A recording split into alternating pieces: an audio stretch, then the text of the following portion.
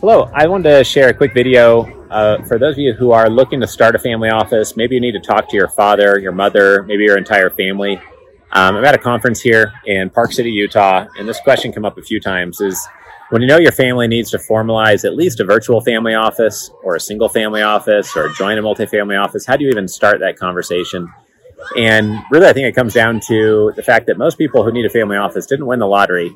They typically built a business, built a portfolio of real estate, or built up a series of assets that took a lot of hard work, typically over decades. Sometimes there's a crypto or a Silicon Valley story of wealth being created in just a couple of years, but none of those are really my clients. Most of them, 99% of them are really people who built up their wealth over, a decade or two.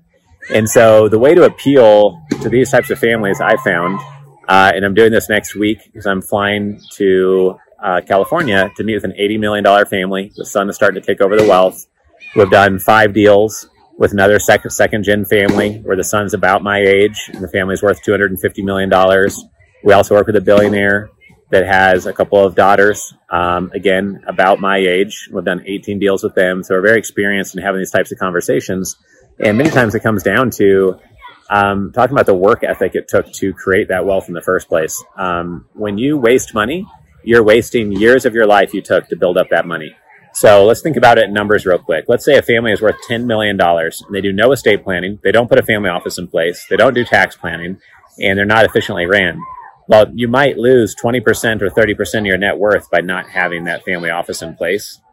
So really you're saying, okay, out of the last 30 years of my life and all that time away from the kids, the spouse, maybe doing whatever sport you enjoyed doing or having leisure time, you're basically throwing away, 6-7 years of your life worth of hard work because you don't want to talk to estate planning attorneys or you don't want to do family office planning.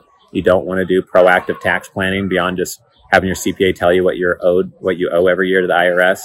And you're throwing away years of that hard work. It really does an injustice to the work ethic that it takes to create the level of wealth that requires a family office.